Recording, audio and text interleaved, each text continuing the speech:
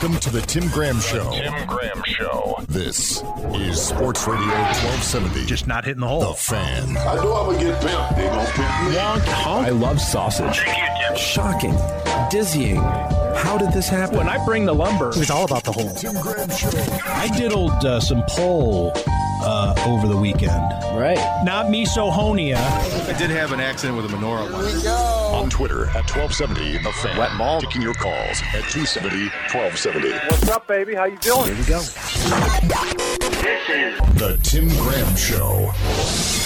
When's the last time you read the New Testament, huh? Trying to put my junk back in place. You're one of the guys I'm following on Twitter, you know. Well, I like this guy, Tim Graham.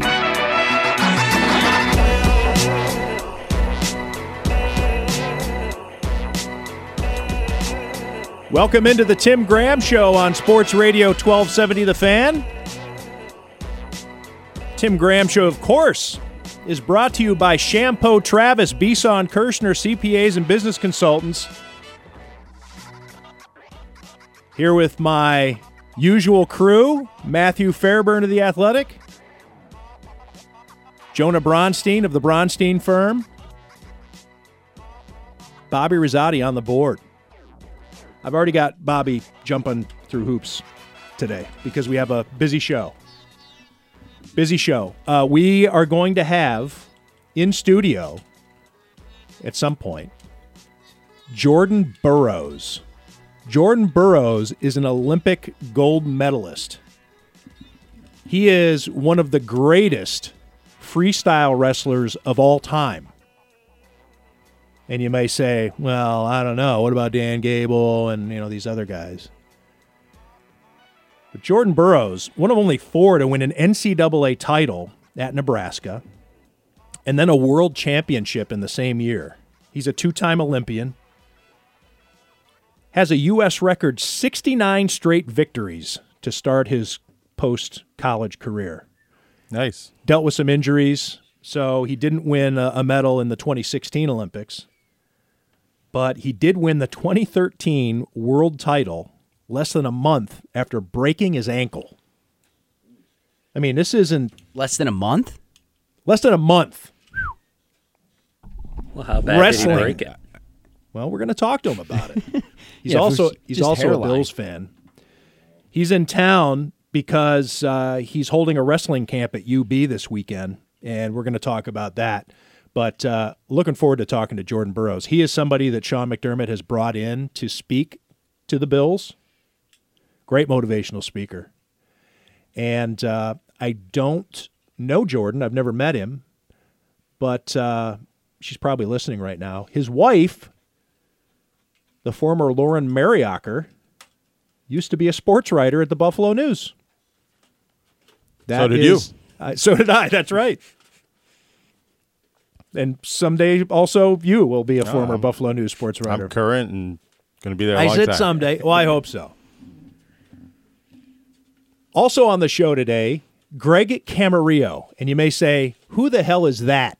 And that's part of the beauty of Greg Camarillo. Greg Camarillo played on the 2007 Miami Dolphins, the first team I ever covered as a beat writer. The Miami Dolphins went 1-15. And we have comparisons, of course, with the current Miami Dolphins. But Lauren, I was talking about, I'm looking at Lauren Mariacker but Lauren Mariacker did not score a touchdown against the Baltimore Ravens. Greg Camarillo, in overtime, against the Baltimore Ravens, scores a 64-yard touchdown. He went into that game with one career reception for 2 yards, didn't score a touchdown in college, and was a walk-on punter at Stanford, by the way. This is a great story. Now, he ends up sticking in the NFL for 8 years or something like that, catches touchdown passes from Brett Favre, played with the Saints, caught some passes from Drew Brees, had a nice career for a guy who wasn't supposed to play a down of football probably after high school. And we're going to talk about what it feels like when the pressure mounts, when you are winless, when you suck, when everybody expects you to lose. And the reason I think it's funny that people don't know Greg Camarillo is because he came out of nowhere to be a hero in a game. And if Bills fans are overlooking the Miami Dolphins this week beware of guys like Greg Camarillo. You might be looking at that Dolphins roster and say, all right, who's going to beat us this week?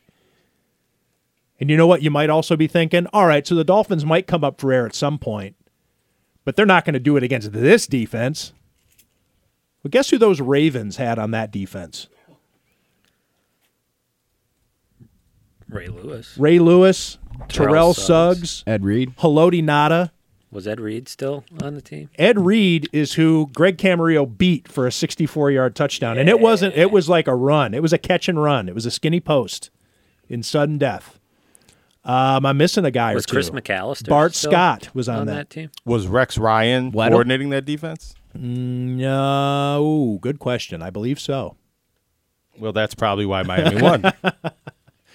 And the Ravens won 13 games the year before. They had a bad year that year. But anyways, and hey, look, if you're a Bills fan, you shouldn't need to think too far back to when your team pulled off an upset while the other team was favored by 16.5 points, because it happened just last year. The Bills went to Minnesota and beat the Vikings a little earlier in the season when we didn't know as much about either team. But it happens, man.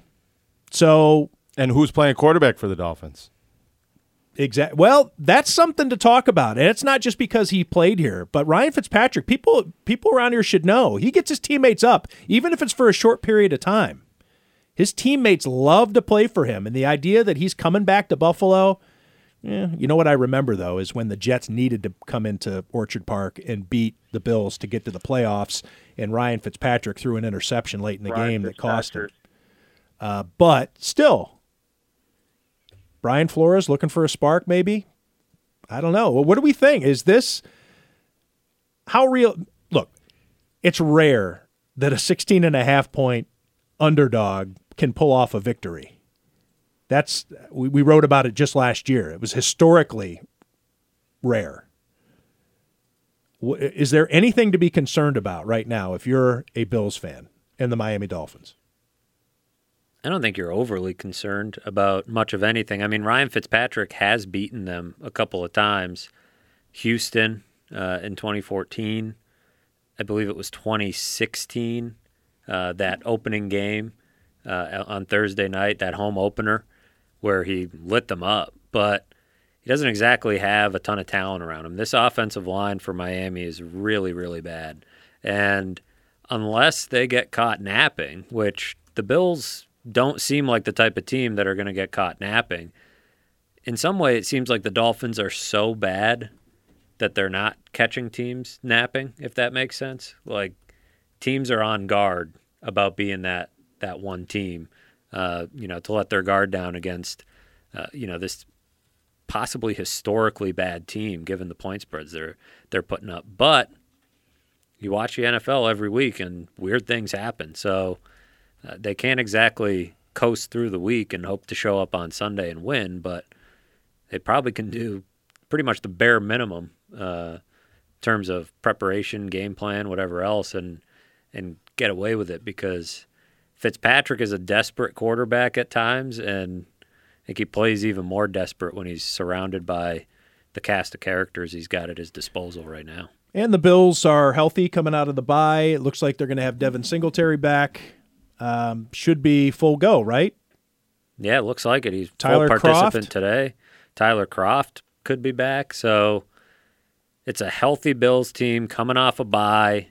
They've had the extra week to get their bodies ready. Even Matt Milano looked like he was doing more today than probably we expected him to. But, I mean, injury-wise, this team is ready to play, and as long as, mentally they're with it and ready to play, I think this Dolphins team is bad enough that even if there are some lapses during the game, even if Josh Allen has some of those turnovers that have popped up and creeped into his game, that they can kind of figure it out, get their bearings, and still come out with a win. They've played better teams and played poorly and found a way to win. So there would be major cause for concern if they don't beat the Dolphins, because what I noticed during the bye week and on Sunday is people are starting to play the game where they check off the wins. They go down the schedule and you just check them off. Oh, that's an easy one. Broncos, that's an easy one. Steelers is an easy one. And Sunday made people say, well, the Eagles, that looks like a winnable game. Cowboys looks pretty winnable on Thanksgiving. But on the flip side, you're like, well, the Steelers just beat the Chargers. So if the Steelers with an undrafted rookie can beat the Chargers, then maybe, Bills fans should put their pens away and stop checking off wins because you just never know. These are professional football players. And again, I mean, there's all kinds of rationale that you can make about how it's not going to happen this week, and it probably won't, that the Dolphins get a win against the Bills. I wouldn't bet on it. But it happens. It does happen. And look, Bills fans, if you're not prone to feeling the dubiousness of all the different things that befall a team, it's befallen the Bills before. And it'll be interesting to see. I think when you're talking about a victory, sure, 5-1 is 5-1, but can there be too much put on expectation of a dominant performance here? Like, do they have to win by 2 touchdowns? Do they have to cover the spread? Do they need to stomp the Dolphins into the dirt? I mean, what do they have to show us something, or is it just is a win a win? I mean, of course, technically, no, they don't have to pound them, right? I mean, Jonah was making a face there. Well, just stomp them into the dirt. I don't really know if they need to do that. But then I thought about it. They do. I mean, if you want people like us, like we did last week, to stop poking holes in their record and saying maybe they're not quite as good as their record, then yeah, a big 20, 30-point win is probably necessary here. But at the same time, are we going to sit here and feel 10 times better if they just blow the doors off the Dolphins? Most people will say, well, it's the Dolphins. So, I mean, strictly speaking, in a game like this, I feel like you're just trying to avoid the disaster scenario of losing. Style points don't really count in the NFL like they do in college. So winning and getting out of there without being that team that ends up with egg on its face for losing to the Dolphins, because they might beat somebody at some point. It's not a guarantee that they're going to go 0-16 as bad as they are. Not being that team is a win. And, style points are nice, but I don't even know that you get style points for beating a team this bad. I don't know that we learn anything. I mean, if they go out and win 49-0, at least we sit there and say, all right, they're capable of really putting the pedal to the floor if they need to, the way the Ravens did in week 1. But this team is so bad that it'd be hard to, give them too much credit, regardless of. I'm a little closer to where Jonah is, though, because it's like we talked about last week on the show, and Matt, I know you weren't here, and probably I would hope you didn't listen to the podcast of the show because that you had other things to do. I did not. Good. So to rehash one of my points was 2008, when the Bills started off 5-1, one of the things that I think a lot of people are forgetting about how good this feels as a Bills fan or a member of that locker room is once the Bills went on to lose all those games and looked terrible, and people wondered, well, what happened to that team that was 5-1? Is you went back and you looked at all the records of the teams that they went 5-1 against, and they were lousy. The Chargers were the best team in the group. They went 8-8. But the other teams were 4-12, 5-11. I'm in the ballpark on a couple of them. I don't have them up right here in front of me, but they weren't good teams. And so I think that we maybe have too short of a memory in Western New York that let's probably keep in mind that they haven't faced as that good a competition to where we know what they are yet. And I know the Bills Parcells famous quote is, "You are what your record says you are." But with the schedule the way it's been, and they do have, based on win-loss percentage at the moment, the easiest schedule remaining in the NFL, we still really don't know how good they are. And I think a close victory over the Dolphins, and we still have those same questions going into the next week's game against Philly, right? Yeah, it would raise red flags for sure. And so there's something to be learned one way or the other, definitely. And to your point, You look at things like ESPN's FPI or Football Outsiders DVOA. They're in the ranked, I think, 24th in DVOA. So they haven't impressed a lot of people yet, and probably because they haven't really won with style points yet, unless you consider fourth quarter comebacks style points. So if they have to do the same thing, then I think you've learned something about them. Still, they'd be 5-1 with another game. I mean, the schedule doesn't get that much more difficult. So I think we all probably know that, or maybe not. I guess there's some people in town that are legitimately thinking this could be a 15-1 football team. But and I don't say that facetiously. I think there's people out there that think that. And with the schedule, I mean, the defense potentially the is defense that good? is really good. But I think knowing that they're not probably not a Super Bowl contender this year, but that they should at the very least be a playoff team, and this is just another stepping stone. Like I said, people are checking off those wins. I've at least allowed the people to check off the Dolphins game because those should be wins. But yeah, if they have to sweat it out, that's going to cause that might even cause some confidence issues in the room. If they're wondering, why can't we beat this team by at least 2 scores? And more so, I would say, than the victory margin is, can the offense score points? Like if they win, let's say they cover the spread, they win 19-0, but it's a defensive touchdown and 4 field goals.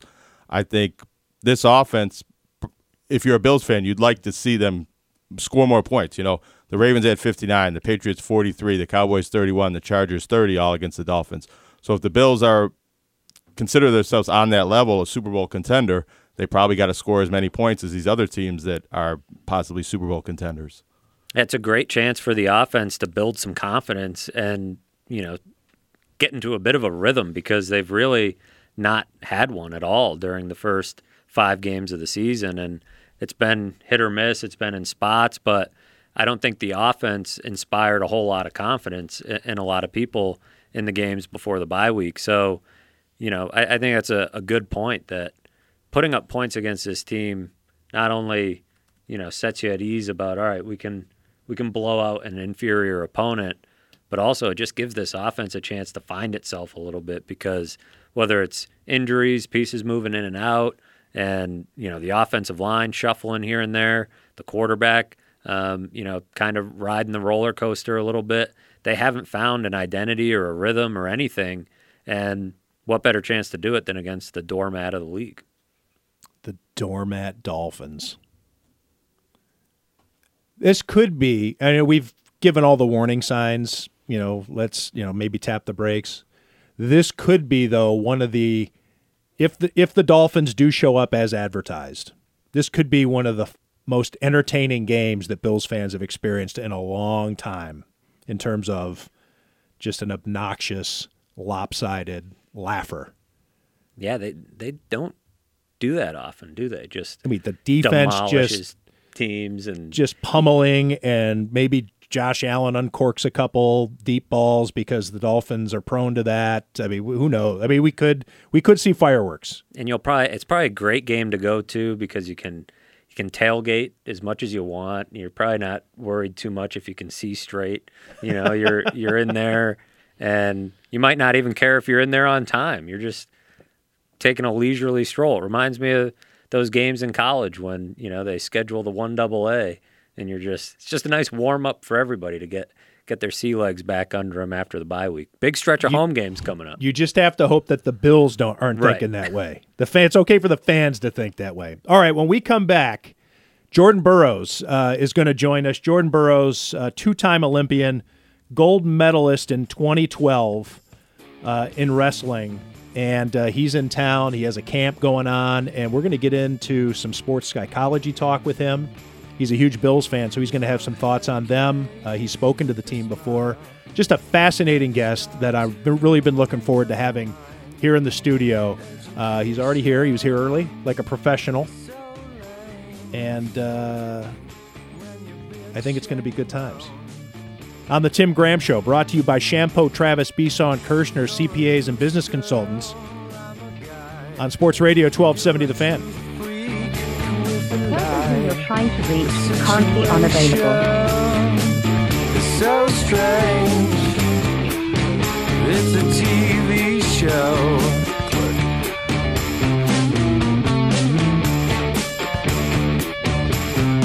This is the Tim Graham Show. So you're telling me there's a chance? On Twitter at 1270 The Fan. I wasn't supposed to put beef in the trifle. Taking your calls at 270-1270. Podcast available on Apple Podcasts, TuneIn Radio, and SportsRadio1270.com. That's a lot of information to get in 30 seconds. Sports Radio 1270. The Tim Graham Show. The Fan.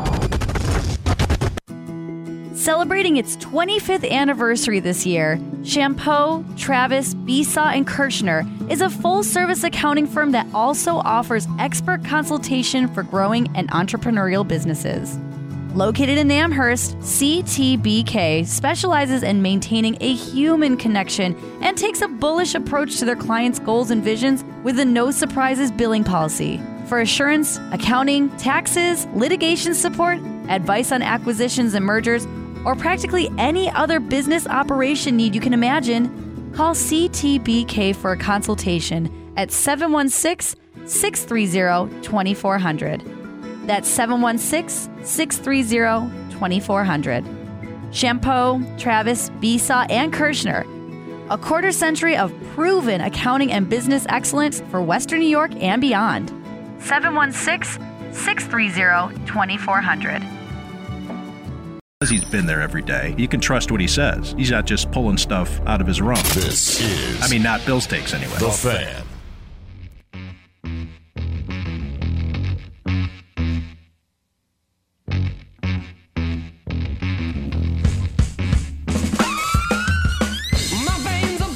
Welcome back to the Tim Graham Show, brought to you by CTBK, CPAs and Business Consultants. Joined here in the studio by Jordan Burroughs, one of the all-time greatest freestyle wrestlers. Now, I always struggle with that because I don't want to offend by calling it the wrong thing. Is it free? What do I want to say? Yeah, freestyle? Okay. Not professional. Anything well, I know that, but I know wrestling. that there's also Greco-Roman. I also saw, what's the other phrase that gets used? Man, there's some folk style. Folk style. Folk style is what That's you see college, in college right? and in high school. But not And but not in the internationally, Olympics. it's freestyle and Greco. So the only difference between freestyle and Greco is, in Greco-Roman, you can't touch your opponent's legs. He can't touch your legs. So mostly or only all upper body attacks. And then freestyle is the entire body. Right. So that's the two main differences between freestyle and Greco. Two-time Olympian, won a gold medal, Yep. had injuries the last Olympics in 2016, aiming to come back in 2020. again. The trials are in April. What's the competition look like? It's tough. So we actually have a guy. His name is Kyle Dake. He was up at 79 kilograms, which is 174. He's been a world champion in 2018, 2019. He's going to come down to 74 kilograms to compete against me. So it's going to be a really unique position that I'm in this time because as I become older, it gets more difficult and the young guys get hungrier and more refined. But I think it's a good place for me.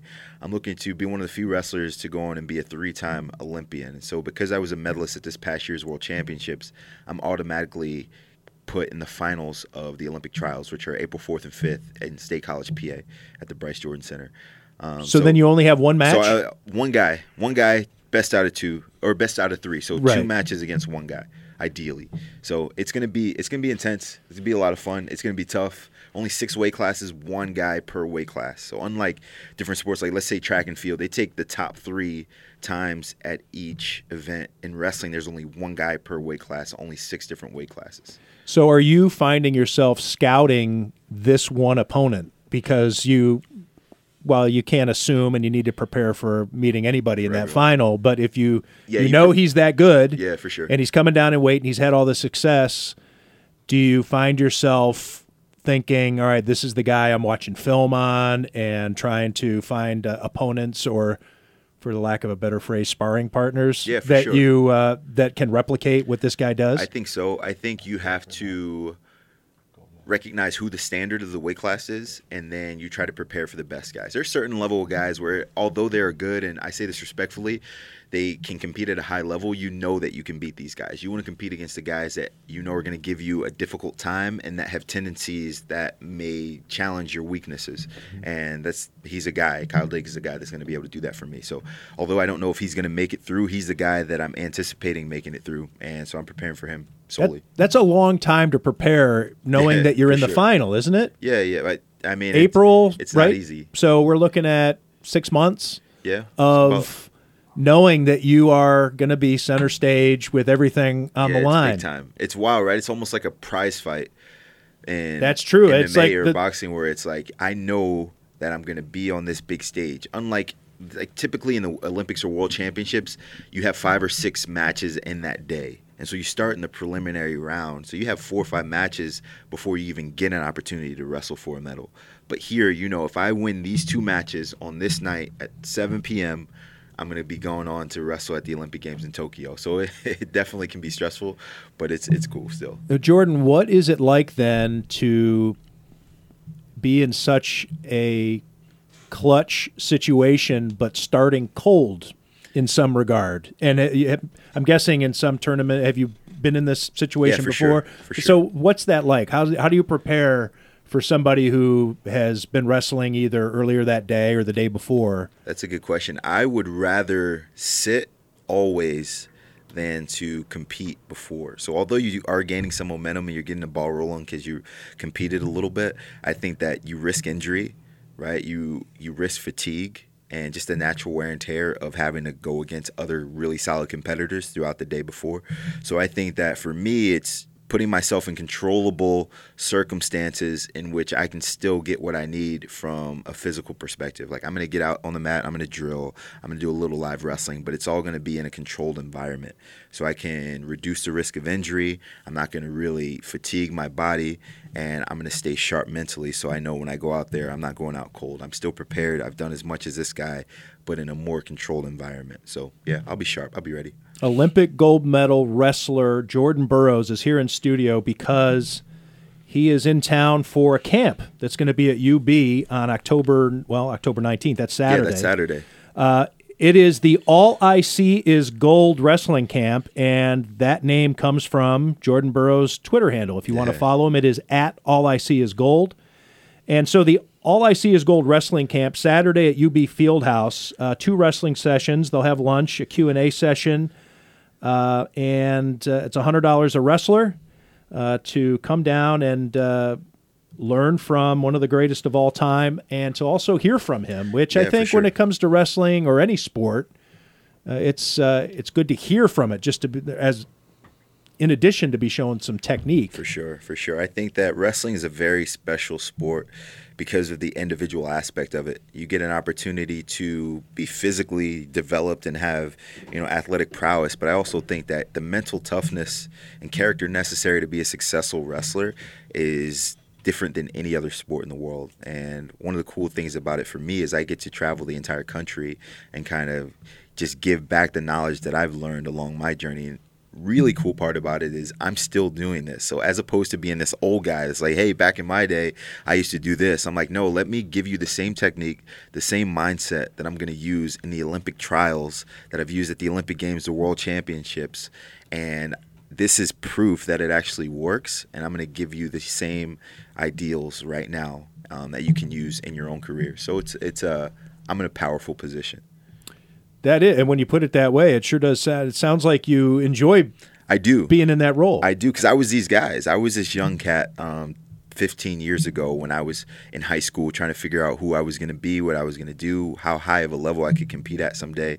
And so I try to give back to these guys and tell them, hey, listen, everyone in here has the capability of being great. What that greatness will become, that's completely up to you. But I'm just going to plant the seed, and then you guys have to cultivate it and go out and work hard.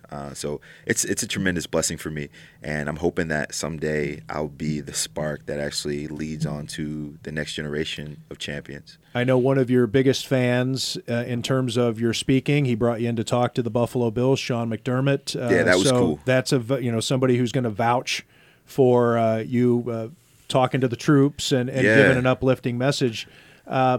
Now, Lauren tells me that you've been, I guess, forced into Bills fandom? Yeah, no, not forced. I was welcomed into Bills fandom. You chose this and path? so you guys know Thurman Thomas is Lauren's uncle. Yes. And so I've never had like a connection with a team outside of liking their jerseys or just being in the same vicinity from a geographical perspective. So this is the first time I actually knew someone and got connected to what it meant to actually root for a team and to be ingrained in the culture.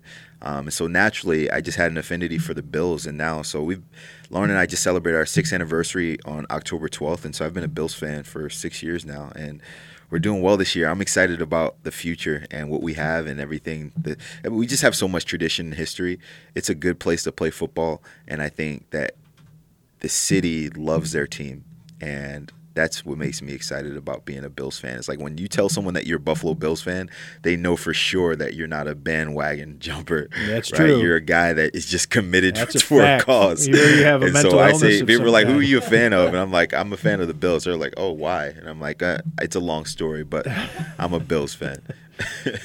Jordan, what's it like to talk to non-wrestlers? Because there are people who want to hear what you have to say, and wrestling is a fraternity almost. It's For sure. You get around other wrestlers, you can speak the same language. It's people are wired a certain way. Yeah. So talking to these kids on Saturday is one thing, and their coaches, but to talk to other professional athletes or businessmen, and maybe. Are there some unusual speaking engagements that you've had where it's like, I can't believe these people want to hear what I have to say? Well, what was interesting is going to Bill's camp a few years ago and talking to these guys. I always hold the NFL up on this pedestal where these guys are amazing athletes, but the realization is I'm a 31-year-old man. I'm older than most of the guys that are playing in the NFL. And so here I am in this position where I'm a big fan of, at the time, Sammy Watkins and LaShawn McCoy and Tyrod Taylor and all these amazing players that we had in those years. And now I'm having the opportunity to give a speech to these guys. And they're like, hey, listen, we're listening and focused on what you're doing. So I think that when they see an Olympic gold medal, people know that just kind of transcends all athletics. If a guy's won an Olympic gold medal, they've put in a ton of work. They've done it at a high level.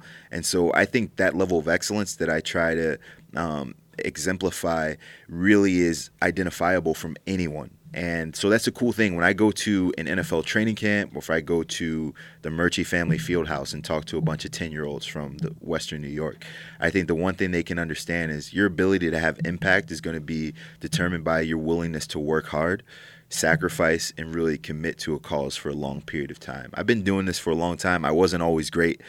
Didn't grow up as the best, wasn't the best athlete in my family. I'm the baby and the youngest of 4 from South Jersey. I came from a small town, and here I've been able to make it to the top of the world in my sport, in which not a lot of people have been able to do from where I'm from. And so I think that I am the average American, and I think that's why I have the ability to connect and influence a lot of people who dream of being the best and don't come from tradition or lineage or history. Yeah. Where did it click for you? I mean, where did you're giving these speeches on the mental side of everything, which is really what's going to separate a lot of wrestlers that are on a similar physical plane. Where did sort of the foundations of what you talk about in that way, form for you? Yeah, I think that's a good question. I recognize that was necessary to be the best.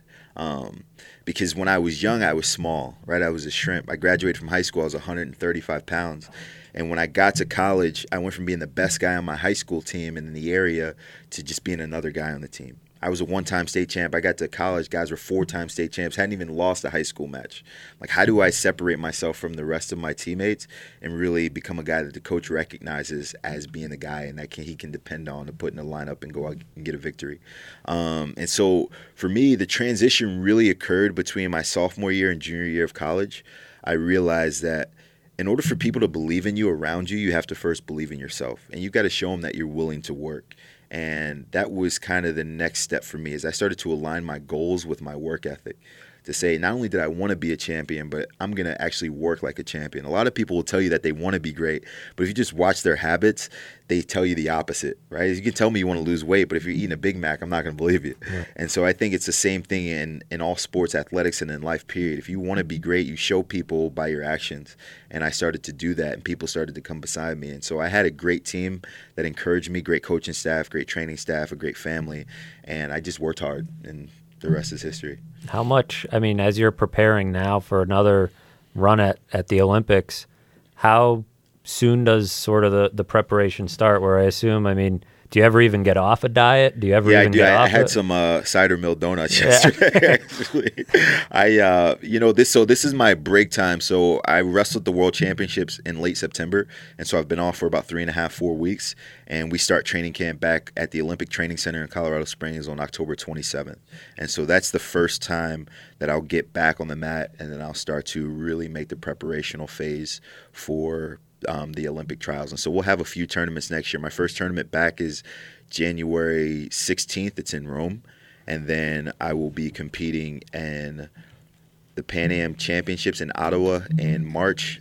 Then the trials in April, going to Warsaw, Poland to compete in June. And then the Olympic Games are in Tokyo in August of 2020. So you kind of set a schedule of tournaments that you want to hit, and all those are preparation for the big stuff, the trials, because you got to qualify, and then obviously the Olympic Games. It's tough. You only get to do this every 4 years. Imagine if there was a Super Bowl once every 4 years. How important and how big the implications would be. The magnitude would just be humongous. And so for us, we're only really marketable as Olympians every 4 years. And you put a ton of work in that quad to just try to prepare for one single tournament. So it's stressful, a lot of anxiety involved, but I've done a little bit of both. I had an amazing performance in 2012 where I won the gold, and I had a poor performance in 2016 where I came home medalist.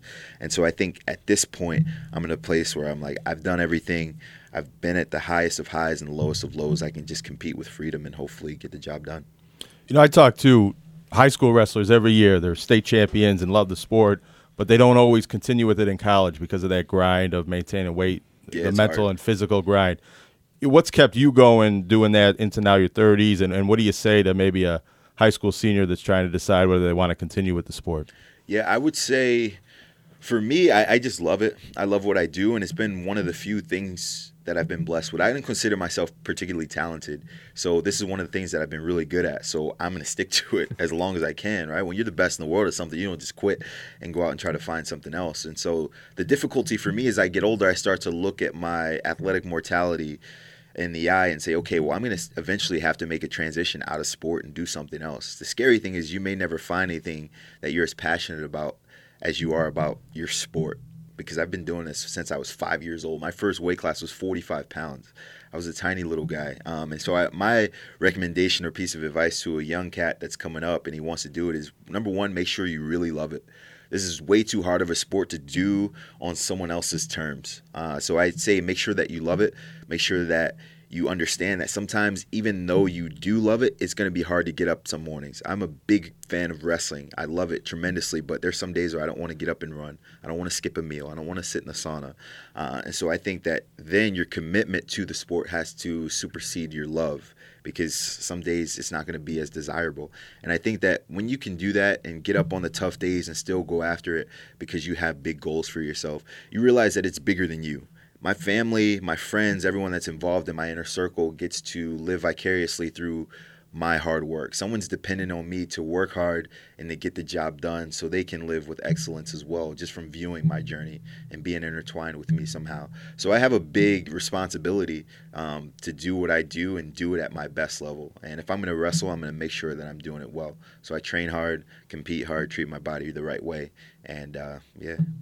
How do you handle the aspect of other people coming along for the ride and not wanting to let them down, but also at the same time thinking to yourself, this is a lot of pressure, and when can I get to do me? Never. Like when you're in this position, you never really have personal time. I have a family. I've got 2 little ones at home, a wife. I've got another little one on the way. I'm an ambassador for this wrestling all USA Wrestling basically all over the world, and you really don't have time to yourself. I think you are a product of the people, and essentially this is something that I understood when I took on this journey. And so when I decided to embark on this trip, I was like, this is what I'm going to have to do. And there are going to be times where life is going to be interrupted and it's going to be stressful, and I'm going to have to really dedicate and commit a lot of my time to other people. But I think that it's so much bigger than myself, and I recognized that a long time ago. So it makes this journey more peaceful, because I'm like, even though it's hard for me, I am the sacrifice for a lot of people that are going to come behind me and be able to be great because of me. And so, yeah, I mean, I would love to just relax and take time off and, be left alone and not be under public scrutiny or live my life under a microscope. But I think that then that means I wouldn't be doing things at a high level. So the more attention I get means the more winning I'm doing, hopefully, right? I don't know, in today's society, it can mean a lot of different things. But I think that for me, I've gotten this attention because I've won, and I've won for a long time. So, yeah, I try to stay focused on the good parts of what I do and not the overwhelming parts. Olympic gold medal wrestler Jordan Burroughs here in the Sports Radio 1270 The Fan studio. You stick around for one more segment? Yeah, for sure. All right, we'll maybe have a little bit more sports psychology talk, because I think it pertains to all sports, but in wrestling it just seems to be that much closer to the surface. Yeah, for sure. And some things that anybody can benefit from hearing. But also maybe have a little fun, too, when we come back. I'm always about fun. On The Tim Graham Show, brought to you by CTBK, here on Sports Radio 1270 The Fan.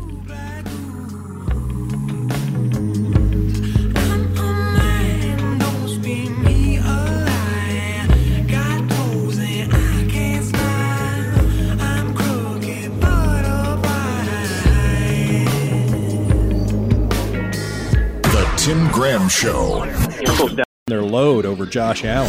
That doesn't get me off. That doesn't get me off the. Go ahead and jot down that time too, brother. On Twitter at 1270 The Fan. My fifth-year incoming altar boy class, I think, was bigger and better than any other class. The Tim Graham Show.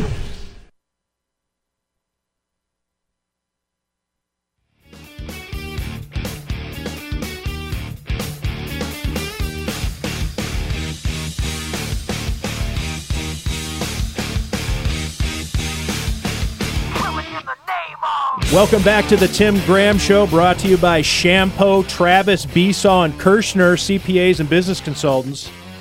Here in studio with Olympic gold medal wrestler Jordan Burroughs. He's in town for a camp at UB, the All I See Is Gold wrestling camp. And you might say, well, what, All I See Is Gold? Well, that's his Twitter handle, at All I See Is Gold, if you want to follow Jordan Burroughs. So he's in town for his wrestling camp. It's going to be Saturday at the UB Fieldhouse.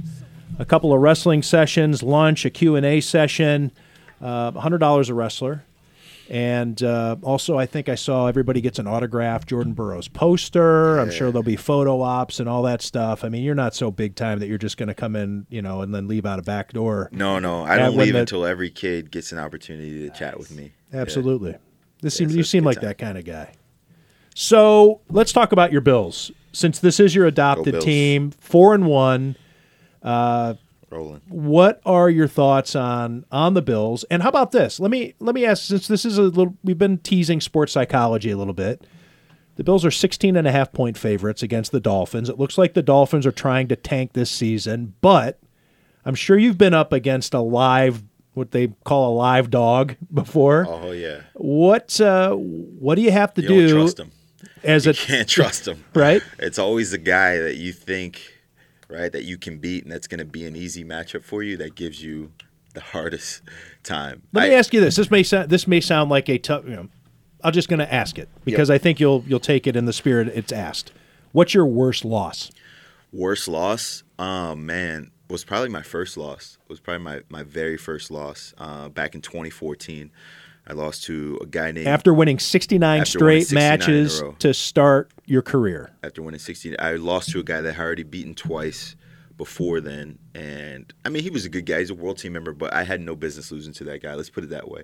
And it was one of those same exact matchups where you're like, oh, I can beat this guy. It doesn't really matter. I'm just going to mess around, play the field for the whole match, and then the last 10 seconds I'll get a takedown and I win. But it didn't go according to plan. Where did it turn for you on that one? in the match, the gap widened a little bit too much where I couldn't make a comeback. So I was down like 2-1, and I was going for a takedown, ended up getting taken down, and so it went from being 3-2 to me being down 4-1, and so it was really hard for me to make up that. There's no 3-point takedowns in wrestling, and so it was really difficult for me to make up that gap and that margin. And how much time was left? On like 15 seconds. Oh, okay. Yeah, so it was rough. What's going through your mind? You're now down 4-1. I'm like, oh crap. I gotta shoot a whole bunch and hope for something good. Maybe I could put him to his back, but he was solid, and it had been difficult for me to take him down throughout the match. So I was like, I don't know if I'm going to be able to get him. I'm still going to go down swinging, and I got a takedown late, and I needed to turn him on top, but I couldn't. So I lost. How long does that stick with you? Forever. I remember every loss. I haven't lost a ton in my wrestling career on the senior level, but I still remember vividly pretty much every match and the dynamics of the match, where I went wrong, what position I could improve on. And I think those are the blunders that really hurt the most, is you're like, man, if I would have done this in that match, or when I had my hand here, if I would have rotated left instead of right, if I would have put my head here in his chest as opposed to in his thigh, like just little things like that, little movements, little nuances, you think that you could have maybe changed the outcome of the match. So beware. Yeah, beware. Particularly for the Bills, I think that you got to play these guys harder than you would play, let's say, the Pats, right? Because although they're tanking, they're what, 0-5 right now? The Dolphins 0-6. 0-6. I think 0-5. Okay, yeah, 0-5. So 0-5. They're still the worst team in the NFL, I think, right? It's particularly after the Jets maybe knocked off the Cowboys. They're projecting to be one of the worst teams in NFL history. And then the Redskins beat them last week, right? And they were another team that hadn't won. They were winless this season. So I think that at this particular point, they're still going to try to steal a win here and there. Although they're trying to tank, there are a lot of guys on that team with pride. And knocking off a 4-1 team would be a big victory for those guys. So you got to watch out for those guys. They want to be giant killers. So they know their season's over. So the best thing that they could do to have a moral victory is to knock off someone that's having a really good season. And so I think you have to be really careful of that. Yeah, I'm curious how you've handled situations like that. When there is a guy, what's your routine like, and how do you maintain the same routine and preparation how do you not allow it to creep in when you're like, all right, I should be able to handle this guy if I cut corners a little bit here or there? How do you kind of keep yourself honest? Well, you think about the remainder of the season. And so I think that you look at the big picture, but you still focus on the opponent immediately in front of you.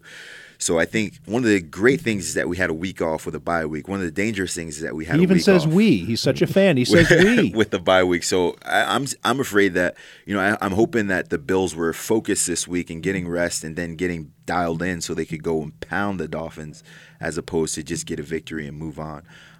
Particularly because you have the, tendency to be like, we just play the Dolphins next week. I can rest this week, basically, and chill, eat whatever I want. I don't have to train much. I don't have to stretch, get into the gym.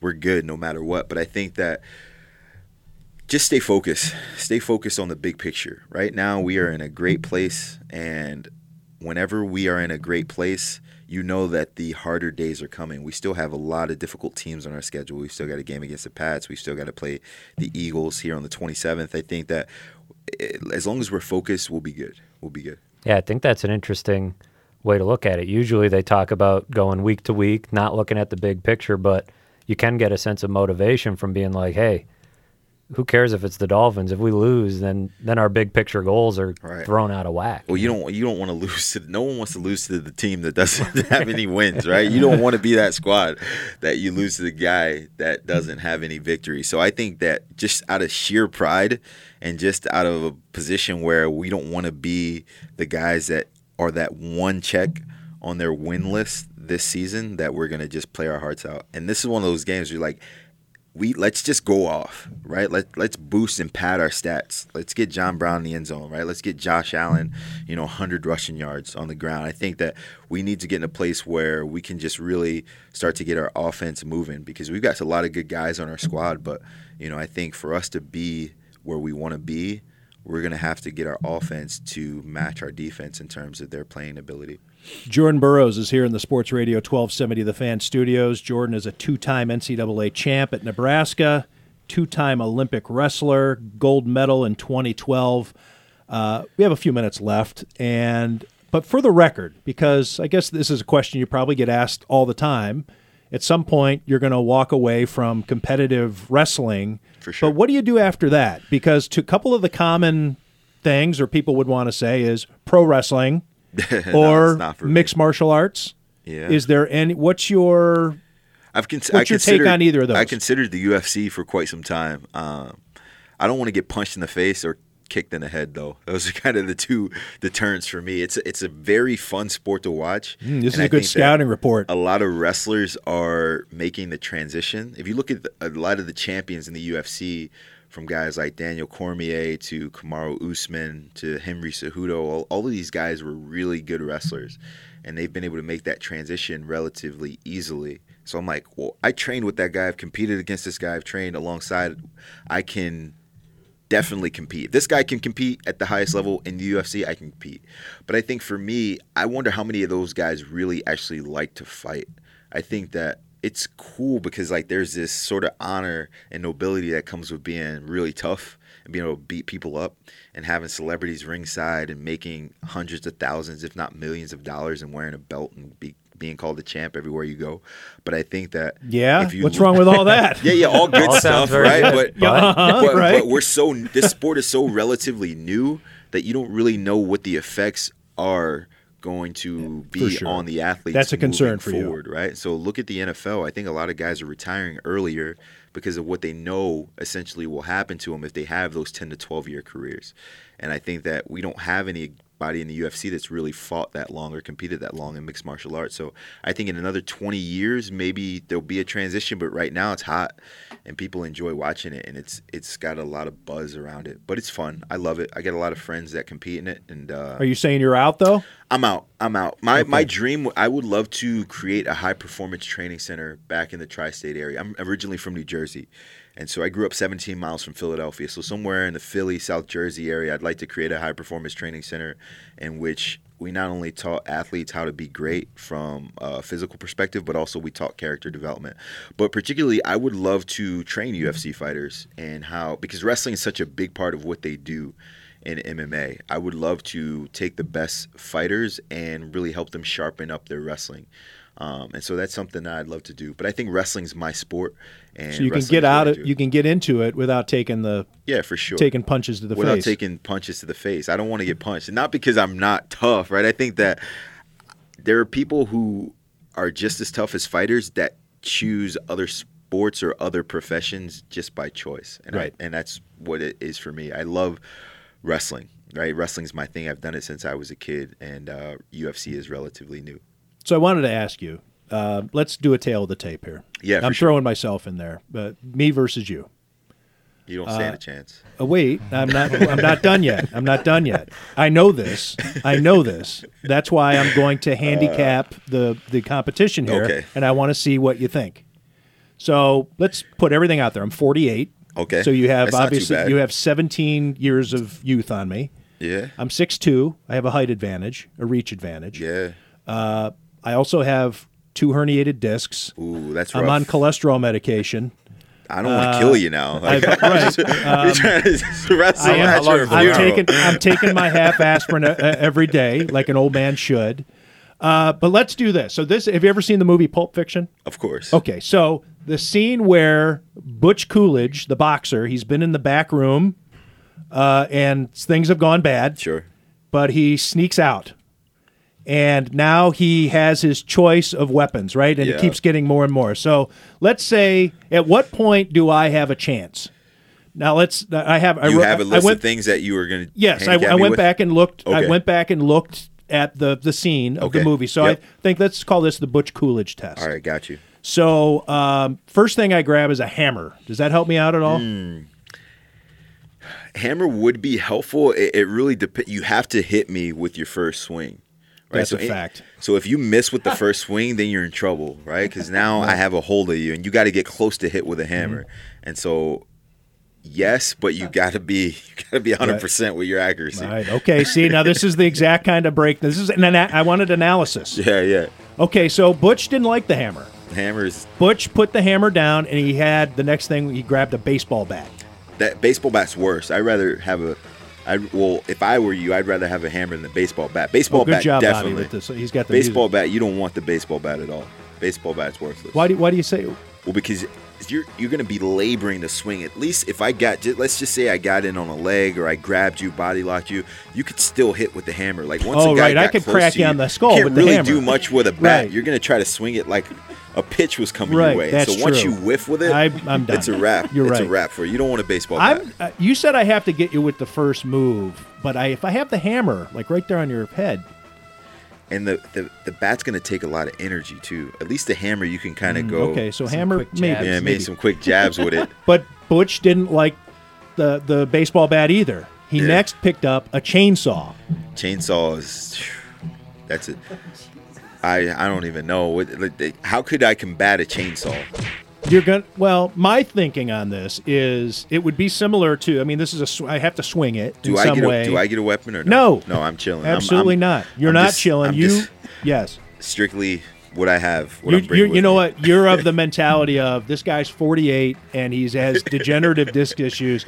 I don't need a weapon, and if I do need a weapon, I should be ashamed of myself. The chainsaw though might be one of those that like turns. It's like it might turn relatively dark for you because it can cut you too, right? Absolutely. So it's one of those things where it's like, I think that your strategy your strategy might have to be you might need some stitches. Like you're gonna have to maybe get in there, but you'll be able to take care of it once you. But how painful is a chainsaw though, right? So like let's just you say could go into shock. Let's say you're in a life or death situation and someone has a chainsaw and they get you good, right? And they're cutting you. Can you still be combative, or immediately are you just like That's right? a great point. Are you done and completely immobilized, or can you still fight with great point? Your arm. You almost want to go into shock at that point, right? So that you're not feeling it, and you can use the rest of your body to fight it off. I think the main objective there is to knock it out of his hand as quick as possible. But how can you knock it though? It's hard to knock it without. It's got a getting handle. nicked. There's like two handles. The chainsaw on it. This is probably what, and if it isn't, it should be like a horror movie writing session, because they should say what's plausible here. What's plausible? Yeah, like what could actually, or like the movie Saw. Like they should be talking about like what would actually happen here. All right, so you know what? He didn't want the chainsaw because what happened? He eyed it up there on the top shelf, samurai sword. And he got some style points on the samurai sword. The samurai sword is a lot like the baseball bat, though. You've got to have prowess, and you've got to understand that if you miss, then I got you. Oh, yeah. Right? Because you got to hold it with both hands. Yeah. And both hands on a single item might not be a good look for you. And so, I don't know how athletic you are. I got to see you. I got to see a video of you. Used to be. And you know what? What would really hurt me is I used to be athletic. And I think that my muscle memory, I would think that I could get away with things, and I think it would probably hurt me. Everything always looks a lot easier than it actually is. Yeah, I think that in my mind, I'd be like, I got this, until I tried it, and I said, I don't got this. But I guess I'd rather you have I'd rather get hit with a baseball bat than a samurai sword, right? So the same motion, Well, but I it depends definitely where you rather get hit, hit right? with the bat. Anywhere. If you get a clean shot with a baseball bat in your head, that might be it. Yeah, a clean shot with the sword, you don't have a head. That's what I'm saying. You get a clean shot with the sword, it's a wrap, no matter where it hits you. And of course, the Something's scene coming ended. off. Now, I'm not throwing this in there because it's not fair, but the scene ended with a sawed-off shotgun. Now, that wasn't Butch Coolidge, but the other, I'm forgetting his name, the other character ends up with a sawed-off shotgun. But anyway, okay, so at what point do I have a chance? Any? Well, first off, let's be realistic. At no point do I have a chance. No, I don't think so. I mean, obviously, me in a this would moment be where a very unique. If I blink, matchup it's for over. me. I've never fought or wrestled a guy with a weapon. Well, I wouldn't be wrestling. I think I think in this whole thing is I'd have one shot. I would continue to kind of work around the arena to make sure that I could get you tired. Eventually, I just mentally fatigue you and physically fatigue you from having to swing it back so many times that you were just you were over it, and then I just strike you. What would happen? Okay, so this is what would probably realistically happen, no matter what with the exception of the gun. But if the other things, I'm having something that I had to swing or get within range, you just keep your distance, like you said. Yeah. I would eventually pee myself, and that'd be the end of it. Tim Graham swings, used to be swung the allergic to chainsaw contact, around and too. cut himself. That's an important part of the tale of the tape. Tim also needs to be ruthless enough to use a sword to win a wrestling match. It's not well, this isn't a wrestling match. This is we're no in a holds pawn bar. shop. Oh. Whereas this is Pulp Fiction. We're in a pawn shop. Do I have to wear a wrestling singlet? Is the question. Do I Or have would to you wear be in a a wrestling wrestling singlet? Yes. You definitely For- have to be in a singlet. Absolutely. I'm gonna send one up. Wet, here juicy. to the station. Know what I'm saying? Before I leave, you're probably XL. Make sure I get one. Oh no, 2X for sure. 2X. 2X, All right, I got absolutely. you. But you've got to take a picture in it. And I will post it on do your Twitter if page. you send me a singlet.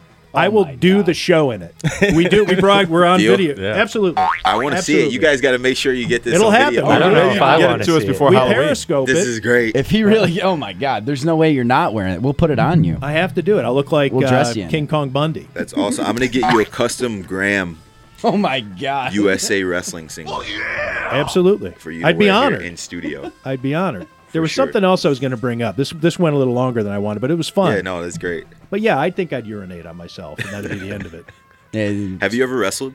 Have any of you guys ever wrestled? I used like in gym class. Competitively? I No? used gym class? Matt was bringing up. When I played football, I was notoriously allergic to contact because I was destroyed by a guy on the team who was a madman who used to. He started off as a defensive back when I was a freshman. Yep. And the next year, I became a sophomore. He became a senior. He got moved to defensive tackle. So imagine going from He gained a lot of weight that summer. No, he didn't. He was a maniac. just a He was madman. just a maniac. And so yeah, he beat the content. But as I got into adulthood, I actually picked up an affinity for it. Yeah. Do you guys play Contact. football? I boxed a little bit. No. Hockey. Yeah, boxing is fun. I boxed a little bit. Yeah, but hockey's big here, huh? Hockey's big here in Buffalo, close to Canada. your kid's going to play hockey? I don't know. My son really likes soccer. Beacon is a soccer player or really likes gymnastics. I'm hoping that they both wrestle. I'm going to definitely put Beacon and Orr into wrestling. I just think it's such a great sport, just in terms of teaching character and integrity and all those great things that'll help them be great individuals. But I would like to see them try as many sports as possible and hopefully cling to one of them. We'll see. We'll see. But Beacon likes soccer right now. It's his thing. He's like a big Messi fan. So he's got his cleats and his shin pads, and it's just a scrum. Basically, they just throw the ball in the middle of the field, and there's 5 or 6 kids in a scrum surrounding the ball trying to get into goals. Like, see this ball? See that goal? Put the ball in that net over there.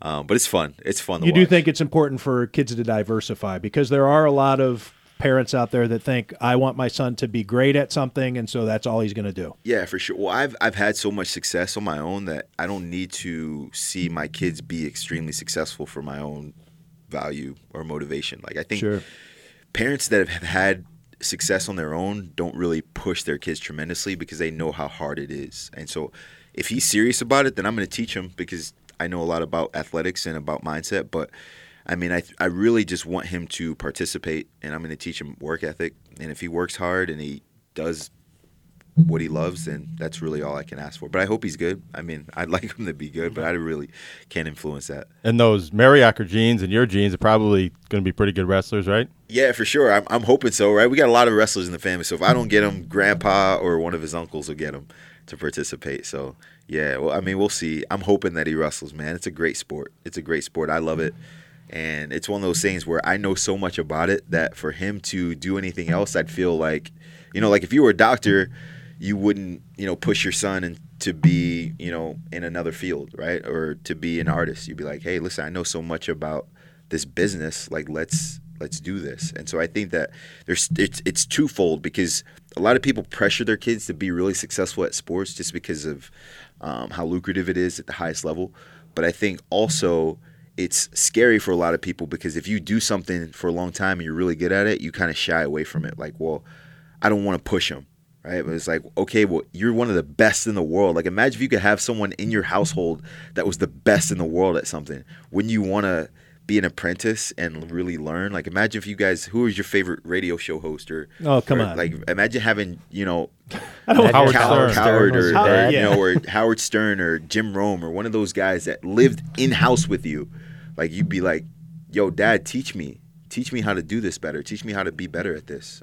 So I'm going to teach him, but I would like him to want to do it too. I don't want to feel like the crazy trophy parent. Jordan Burroughs, Olympic gold medalist wrestler, and It's been a pleasure. I've enjoyed this. Let me plug the camp one more time. For sure. The All I See Is Gold Wrestling Camp, Saturday at the UB Fieldhouse. You get 2 wrestling sessions, lunch, Q&A session with Jordan Burroughs, $100 a wrestler. Do we have contact or a phone number? Or I'll put it out on Twitter. Yeah, I'll tweet I it got out you. so anybody who's listening to the show can sign up for the camp if they want to go. Follow Jordan Burroughs at All I See Is Gold or at jordanburroughs.com.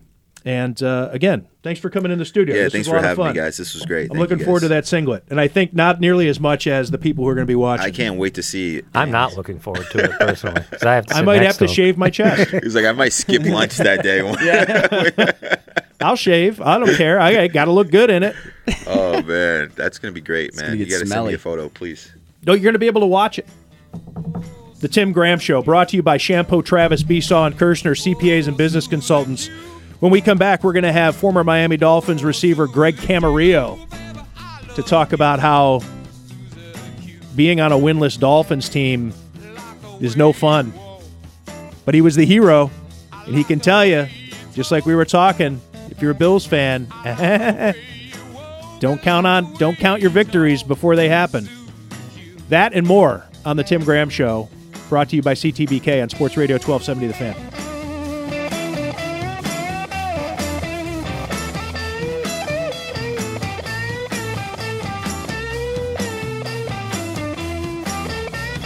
Welcome to the Tim Graham Show. Place is not open till Tuesday. Am I not saying it right? It's Wednesday. It's Wednesday. It's Wednesday. The Tim Graham Show. Now on Sports Radio 1270, The Fan. Cow in the middle goes moo. The farmer hits him on the head and grinds him up, and that's how we get hamburgers. Broadcasting live. Tim Graham Show. Give you some free whiteout, though. This is Sports Radio 1270, The Fan. Welcome to the Tim Graham Show. Tim Graham Show. This is Sports Radio 1270. Just not hitting the hole. The Fan. I know I'm going to get pimped. They going to pimp me. I love sausage. Shocking. Dizzying. How did this happen? When I bring the lumber, It's all about the hole. Tim Graham Show. I diddled some pole over the weekend. Right. not misohonia. I did have an accident with a menorah once. On Twitter at 1270 The Fan. Wet ball. Taking your calls at 270-1270. What's up, baby? How you doing? Here we go. The Tim Graham Show. When's the last time you read the New Testament, huh? Trying to put my junk back in place. You're one of the guys I'm following on Twitter, you know. Well, I like this guy, Tim Graham.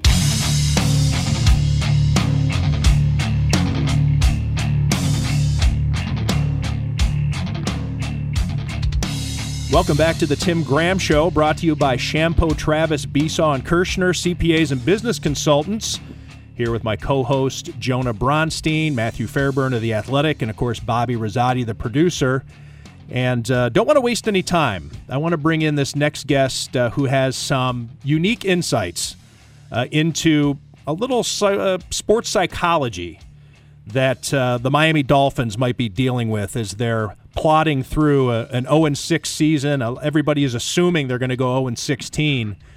And, well, the very first NFL team I covered as a beat reporter happened to be the 2007 Miami Dolphins for the Palm Beach Post.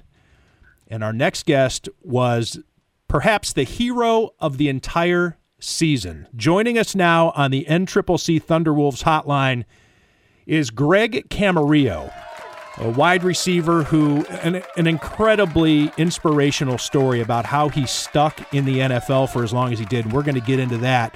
But Greg, thanks for joining us on the show to talk about your recollections of probably some unpleasant memories before we get to some happy ones. Yeah, my pleasure. I am honored to be your personal expert on terrible teams. Well, there's a lot of guys I guess I could have phoned. I do have a lot of numbers from that team, but you did play such an incredible role. And let me recap for Western New York listeners who maybe weren't as attuned to the 2007 Dolphins as I was. But the Dolphins are 0-13. Entering a December 16th game against the Baltimore Ravens. The game is down in Miami Gardens. The Ravens are 4-9. Now, they'd gotten off to a 4-2 start, but had lost 7 in a row after winning 13 games the year before, and that would have been 7 years removed from their Super Bowl championship. So the Ravens, still a pretty good team. Brian Billick is the head coach. The defense still has a lot of those parts that have become household names over the years. But the Ravens, only a 3-point favorite going up against those 0-13 Miami Dolphins. And what was weighing on South Florida at the time, too, while this is going on, keep in mind that the New England Patriots are on their way to a seemingly undefeated season to become the first since the hallowed 72 Dolphins. So there was a lot of anxiety going on in South Florida back then, Greg. Yeah. Let's take it right up until that game because you hadn't had some heroics yet.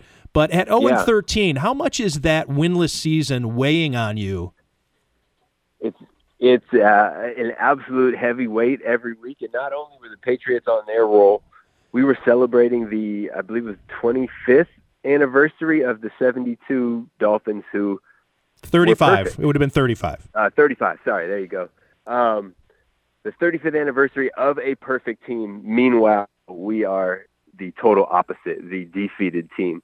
And so it's a huge weight. It's what the beat writers like yourself wanted to focus on, and we just wanted to forget about it. But we were on the verge of being the first team to go 0-16. The Bucs did it a while back, but that was only 14 games. So every week it was, are you guys going to win this week, or are you going to be defeated forever? And it was, I guess we can laugh about it now. It wasn't funny for you at the time, but I remember some of these games, the New England Patriots game that was down there at Miami Gardens, in which every other play, when the Patriots are on offense, Tom Brady's just uncorking a 50-yarder into the end zone for Randy Moss. And Randy Moss would go up and make a great catch, and 3 defenders would not only not make the play, they'd get hurt. And I'm talking about season-ending injuries. Guys were falling down injured. It was like watching, I don't know, I guess you'd see mismatches like this at high school. But this was, I'm talking about the Patriots being the best in the NFL and, of course, goes on to be a record-breaking offense that year against the Dolphins, as we're saying, on pace to be one of the worst teams of all time. Yeah, and it was, like you mentioned, it wasn't just that we were lacking talent. We had some solid talent, but we just also were terribly unlucky. You mentioned Randy Moss goes up for a catch, which he does on everyone. He catches great touchdowns on over DBs, but you're right. The luck was our DBs would pop up with torn ACLs or dislocated shoulders. So not only were we struggling, we were just losing guys every week, making it harder. The team was a lot more competitive than the scoreboard. Well, not even that the scoreboard was actually indicating close games. You lost 6 games that year by a field goal. These were not slaughters on a weekly basis. These were close games. You just were coming up short. You were down to your 3rd quarterback at one point. Trent Green is the starter. He gets knocked out of the season with the concussion, if I remember correctly. Cleo Lemon has an injury issue. John Beck, the rookie, comes in. He goes 0-4. Jesse Chapman was, it turns out to be your main running back. People probably have to look up who Jesse Chapman is because Ronnie Brown's hurt and Ricky Williams comes back from his suspension and lasts a quarter before he suffers a season-ending injury. It was amazing. The amount of bad luck and injuries that were happening. Zach Thomas gets in a fender bender after the game, gets a concussion. He's done for the season. So heading into that game against Baltimore, it's only 3 games left. Everybody's running out the string. And I guess this is why I want to talk about the game that happened on December 16th against the Ravens, to remind Bills fans that you probably shouldn't ever take anybody for granted. So the Dolphins are coming in this Sunday to Orchard Park at 0-6. Those 0-3 Dolphins going up against Baltimore. Samkon Gatto scores a touchdown, and Jay Feely kicks 3 field goals. Matt Stover hits an 18-yard field goal with 8 seconds left to tie it at 16 to send the game into overtime. And Greg Camarillo, who has never scored a touchdown in the NFL or in college, Another great part about your story, you didn't even score. You were a walk-on punter at Stanford. I was. You end up scoring a touchdown on a skinny post. Can you just maybe replay what that's like to be undrafted, no combine, unrecruited, walk-on / practice squad, scrapping guy who's now has nothing between himself and the end zone in an NFL football game?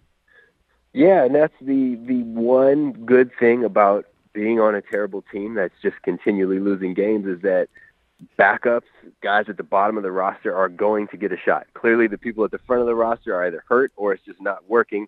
So you're going to find a way to get yourself on the field. And what I had learned from my career up to that point was when an opportunity presents itself, you have to be prepared for it.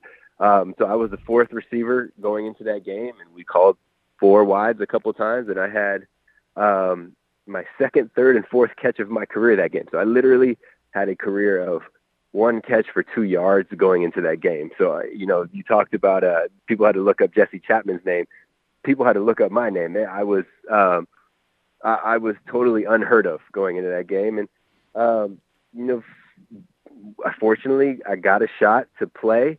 I caught the same play, the same pass, the same route 3 times in a row, and it just happened to be in overtime that Ed Reed tried to play a little risky and go for an interception and missed, and there was just me with the ball and a whole lot of open field, and it had been a long time before since I had been in the end zone, and it felt good to get in there. And then, being that the team struggled so much week in and week out, the sense of relief, the sense of joy, the celebrating together, it's something I'll never forget. I never won a championship in the NFL, but I would assume that the elation was similar. The bonding with the guys was similar. It was just such a relief to finally get a win. That is not, and we're in conversation on the NCCC Thunderwolves hotline with former Dolphins, Chargers, Vikings, and Saints receiver Greg Camarillo recounting that miserable 2007 Miami Dolphins season that had a highlight, though, on December 16th against the Ravens, and Greg Camarillo was it, going 64 yards for a touchdown in sudden death to beat the Ravens. But I don't think that's hyperbolic to say that the emotions from winning that single game, especially at 0-13, are going to be a lot different than 0-3 and you get your first win. That's kind of by the way, you're supposed to get that win. But at 0-13, with the pressure mounting, I have spoken to guys who've experienced both, and they've said that it does compare to winning the Super Bowl, and in some ways feels better. Because when you're on a good team, at some point there's an expectation that we can win the Super Bowl. But at 0-13, you're wondering when it's going to come. I recall asking you this, it would have been, I guess, 9 years ago, regarding the 2010 Bills that started the season 0-whatever. And Greg Camarillo has a engineering degree from Stanford.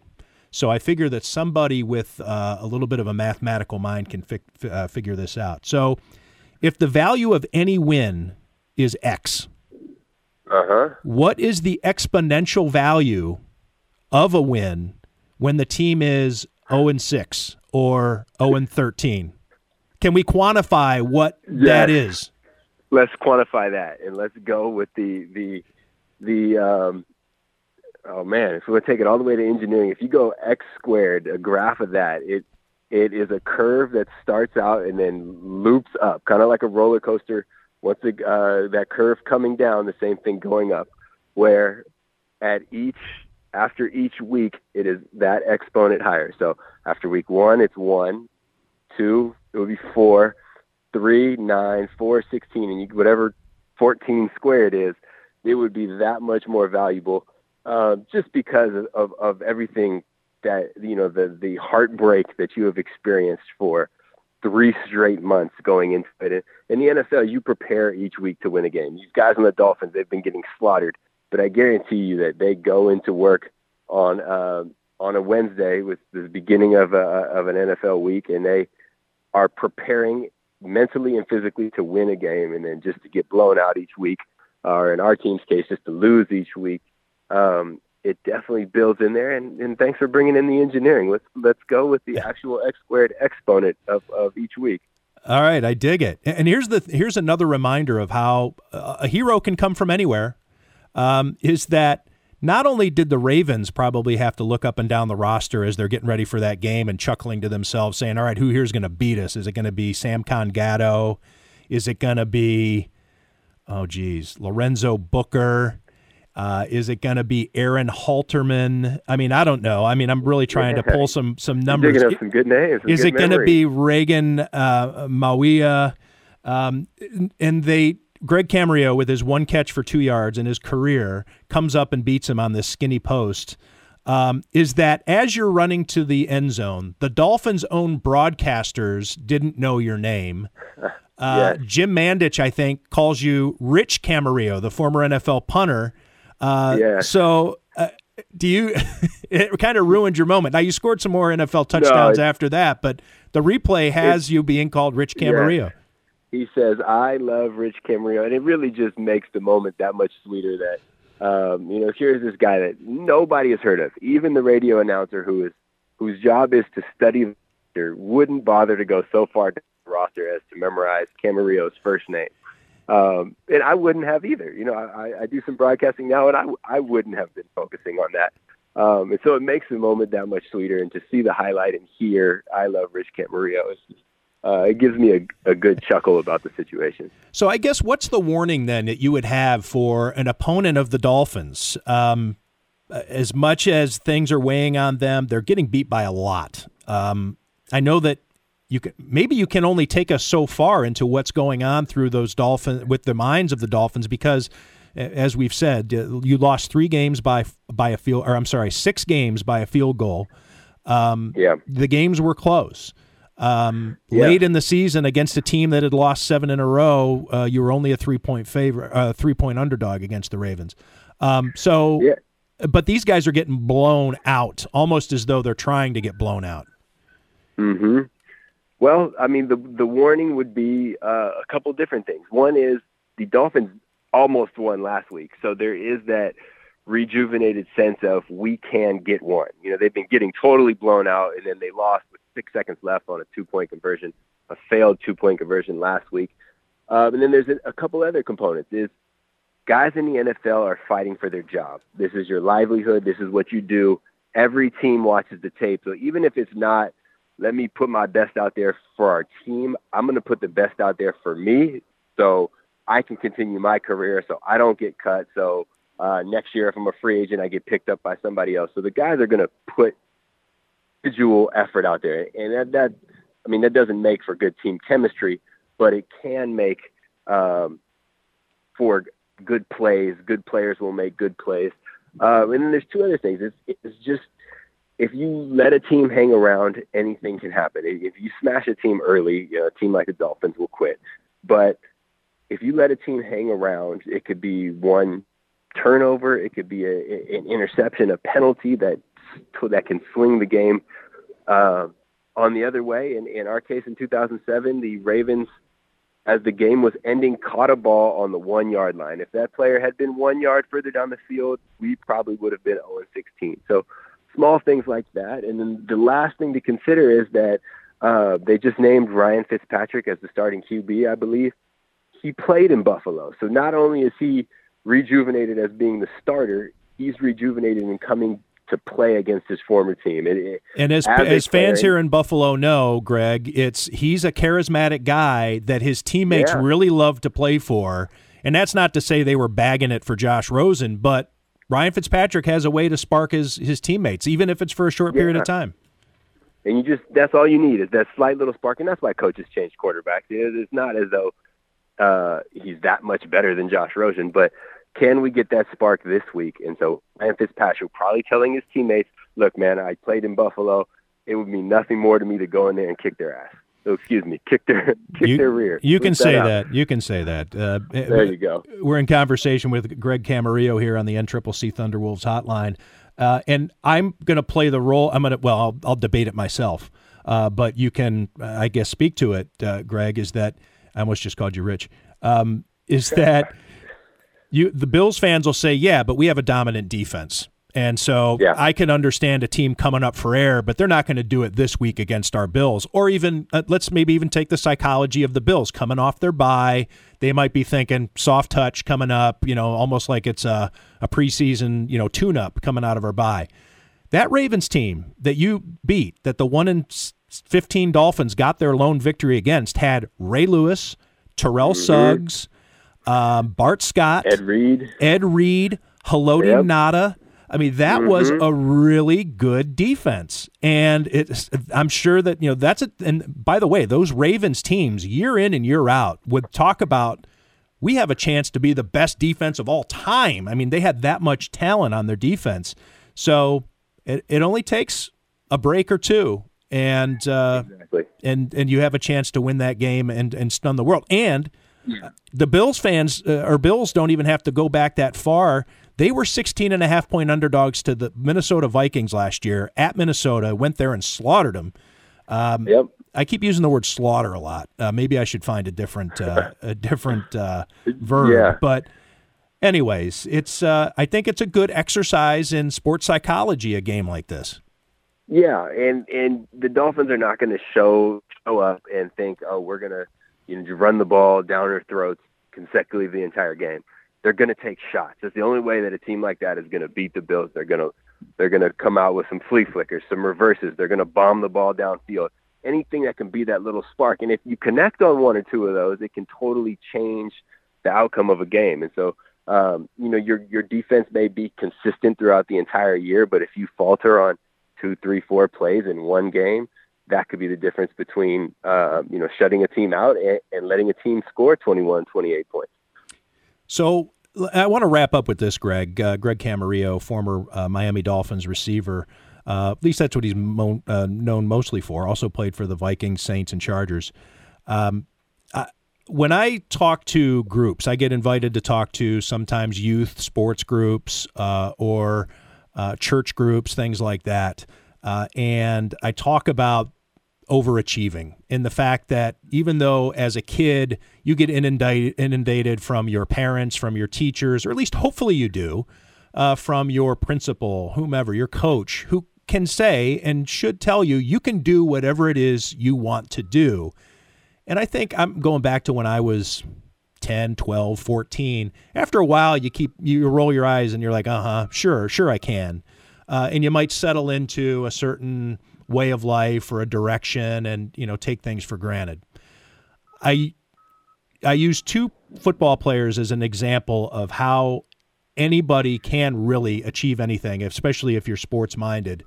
Fred Jackson is one because he was a Buffalo Bills running back and his story is known a little bit more. But the name that I always like to introduce to kids and their parents, and they raise their eyebrow, is when I mention Greg Camarillo's story. Now, Greg was 6'1" and 190 pounds in the NFL.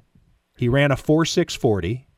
He has size medium hands. He wore a size, and probably still does, right? Size medium glove. They're not big. Was a kicker, punter, receiver, and defensive end, a weird combination at Menlo Atherton High School. Led the team in sacks, that's right. Went to Stanford as a walk-on punter, talked his way onto the team. Could have gone to Harvard or something like that, but wanted to play at the biggest school possible. Redshirted as a freshman, didn't get a scholarship until he was there for 2 years. Finishes his Stanford career with 46 catches, 613 yards, 0 touchdowns.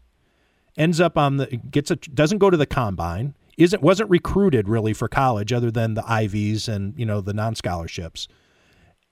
But ends up with the career in which you're catching touchdown passes from Brett Favre, play a clutch possession receiver, led the Dolphins in receiving one year. So I guess I'm teeing you up here. What would you say to kids out there? You did do this, and is there a way to cut through that white noise of, hey, you can do anything if you keep trying? Because there are probably 30 Greg Camarillos in Western New York playing on Friday nights right now who won't even go and won't play in college, let alone reach the NFL. So I guess what's the message? Yeah, well, I could give you the full hour-long story if we had more time, but I'll give you the abridged version. hard work creates opportunity. When an opportunity arises, you have to be prepared. And I learned this from my freshman year in college as a walk-on punter.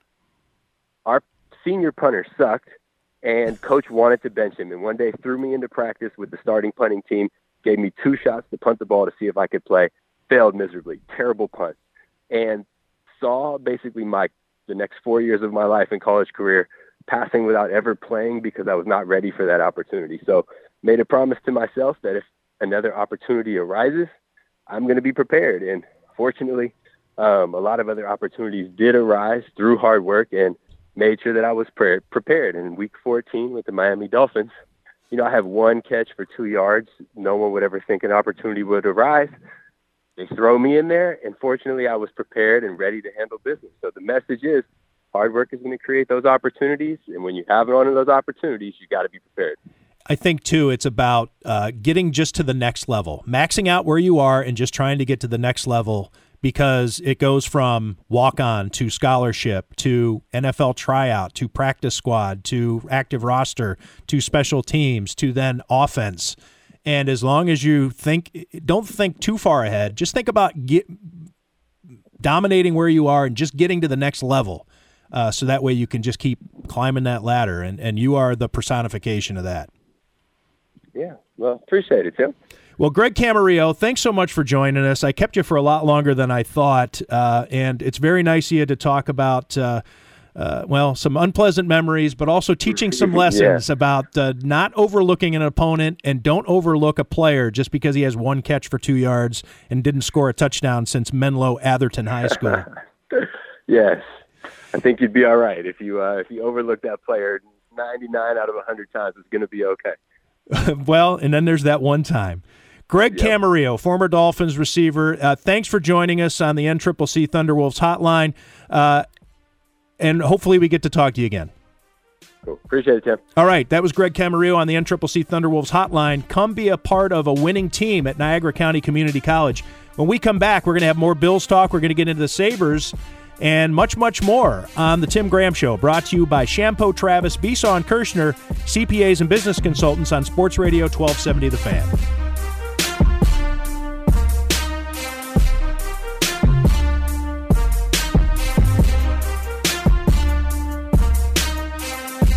This is The Tim Graham Show. Guy I'd never heard of, Al Blozis. Maybe not today, but Al Blozis. They were working on wet ball drills. Welcome to The Tim Graham Show. Well, what's the time period for when you can watch that off? Now on Sports Radio 1270 The Fan. Tune in radio and sportsradio1270.com and on the Fans app. Your wife will never know. Celebrating its 25th anniversary this year, Shampoo, Travis, Besaw, and Kirshner is a full-service accounting firm that also offers expert consultation for growing and entrepreneurial businesses. Located in Amherst, CTBK specializes in maintaining a human connection and takes a bullish approach to their clients' goals and visions with a no-surprises billing policy. For assurance, accounting, taxes, litigation support, advice on acquisitions and mergers, or practically any other business operations need you can imagine, call CTBK for a consultation at 716-630-2400. That's 716-630-2400. Shampoo, Travis, Besaw, and Kirshner, a quarter century of proven accounting and business excellence for Western New York and beyond. 716-630-2400. It's going to be 92 in Nashville on Saturday. Oh, no kidding? Yeah. So I'll bring those tear-off warm-up pants like I'm coming off the bench in an NBA game. Calculating. And I'll just rip off my pants. The Tim Graham Show. Every Wednesday. Is this every Wednesday? Every Wednesday. Sports Radio 1270. 1270. The Fan.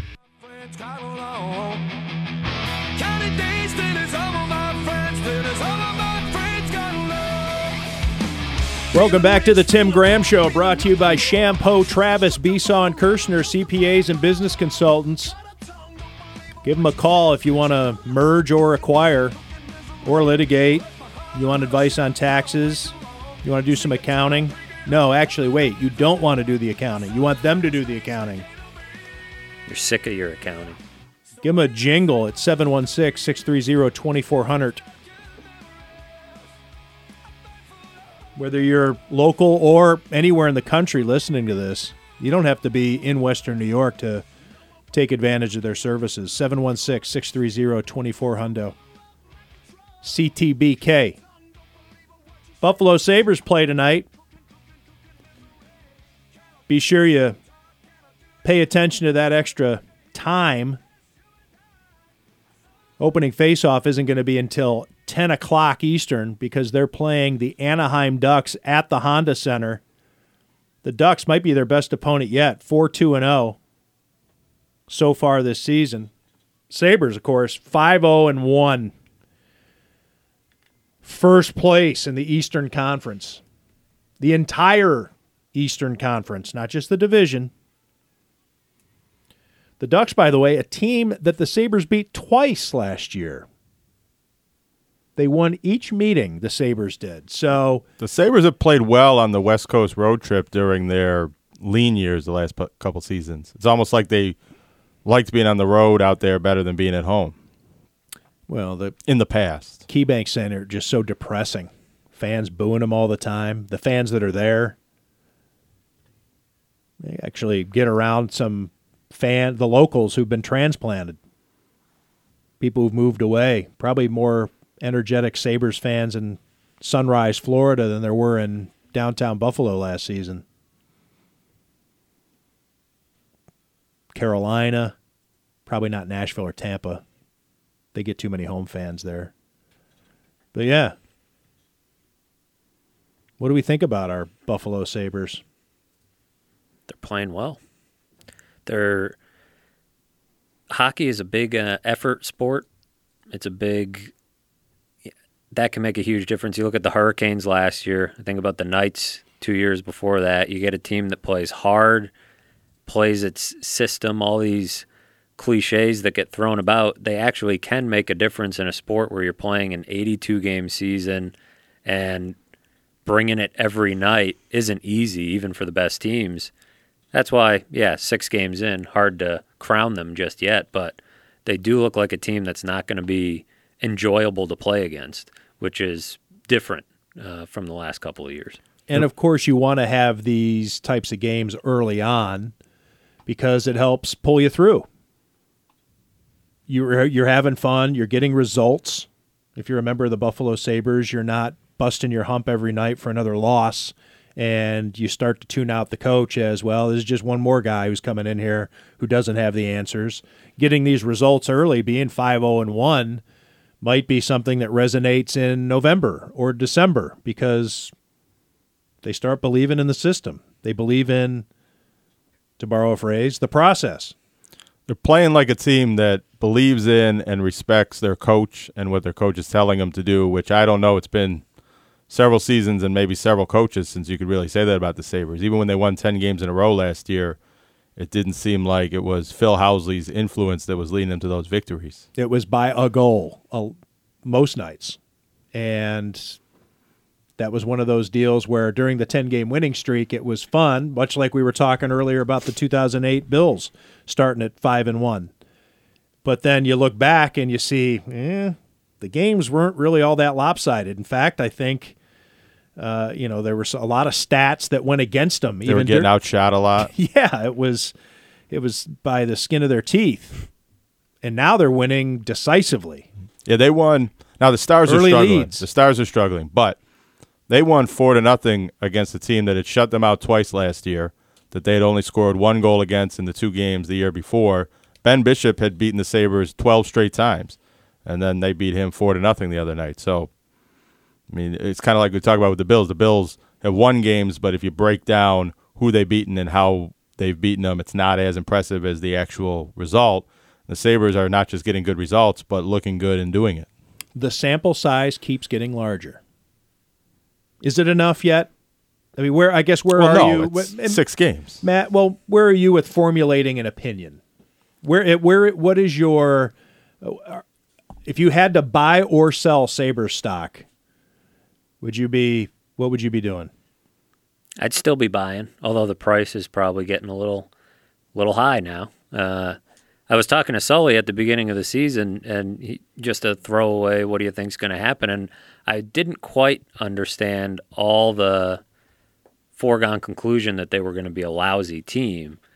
How good they're going to be is definitely up in the air. I think probably everybody around here is sitting there wondering, after the 10-game win streak last year, they probably won't even trust 10 games. If they're 9-0-1 or 10-1-1, they're probably still going to be wondering. I think it's when they hit a losing streak is when you learn and you see, all right, how long does this last? What type of play, how are they losing? What does adversity look like when it hits, and how do they deal with it? But I'm buying. I think if Ralph Kruger's system is getting through to these guys, and if they can maintain this energy and this, focus that they're playing with, which is not an easy thing to do, I don't see why they can't threaten to sneak into the playoffs. It is a big-time parity league, and some lousy teams make the playoffs every year. Some teams without a lot of talent find their way into the playoffs. Teams over half the teams make it. Right? A lot of teams can do the turnaround from being one of the worst to sneaking in. So I think they have enough talent, and they're all getting a bit older. They went through last year and realized what didn't work. I think you're right, though. The more they win early, the more it reinforces some of these things. And if they do hit a losing streak, they can say, all right, if we listen to Ralph, crazy old man might have some ideas here to get us out of it because he got us off to such a hot start. So, and I think they got decent enough goaltending. They've got some bodies on defense that are making plays for the first time in a while. So yeah, I'm buying. I'm a believer. And they score on every power play. Well, so if you keep that up, Victor Olofsson does. He's a player. Yeah, just stick him on the right dot, and the teams haven't seemed to be able to figure out that you can't leave him open.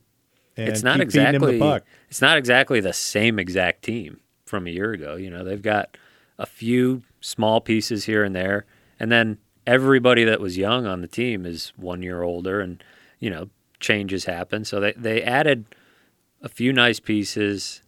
I think they're improved enough to have a pretty significant turnaround. But I know a lot of people around here have been fooled before, so I understand some of the hesitation. 17 Sabres have points. 10 players have a goal already through only 6 games. So Ralph Kruger has some sort of special sauce he's been whipping up, and hopefully it remains effective. Jonah, before we go, I wanted to bring up UB football. A lot of injuries or injury news this week, and also an interesting stat regarding the point spread. We don't have Joel Stanishevsky on today because he's traveling. He's actually on his way to Western New York. So give us a little Vegas talk. Well, they're favored by 17 and a half, depending on where you look, at Akron, which Akron's 0-6, 0-2 in the MAC, one of the worst teams in college football. So they're a bigger favorite than the Bills are. We talked a lot earlier in the show about how bad Miami is and why that line is where it is. And UB, for a 2-4 team that's also 0-2 in the MAC, it is kind of odd that on the road they're getting that many points. I think that says more about Akron than it does about Buffalo. But Buffalo's probably a little bit better than the record. The kicker missed an extra point, a 24-yard field goal, and a late 46-yard field goal, I think it was, in their last loss. Otherwise, they would have won that game over Ohio, had been 3-3, had been 1-1 in the MAC. It'd look a lot better for the rest of the season. Now they probably got to win out to win the division and go to the MAC championship game, or at least go 5-1. They're going to have to go 4-2 coming off this bye week to get bowl eligible.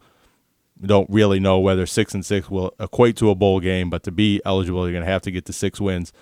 But they have winnable games. They're all MAC games. Nobody in the MAC is really that outstanding. Toledo's the best team, and they just lost to Bowling Green. So it isn't inconceivable to think that UB could win 4 of these next 6 games to get to 500, which even take the bowl game out of it, I think that's significant, because then that'll be 3 straight seasons where they're 6-6 or better, which they've never done as a Division I program. They really didn't do that as a lower-level program too often, and you see that kind of consistency, even if 6-6 isn't a great season, avoiding falling back to a losing team after a great year last year, I think is sign that losing the MAC Player of the Year at Right. the most important position, dealing with injuries. This is a transition. Yeah, they're only playing period for the 6 or team. 7 seniors really in their, either starters or backups that get into the game.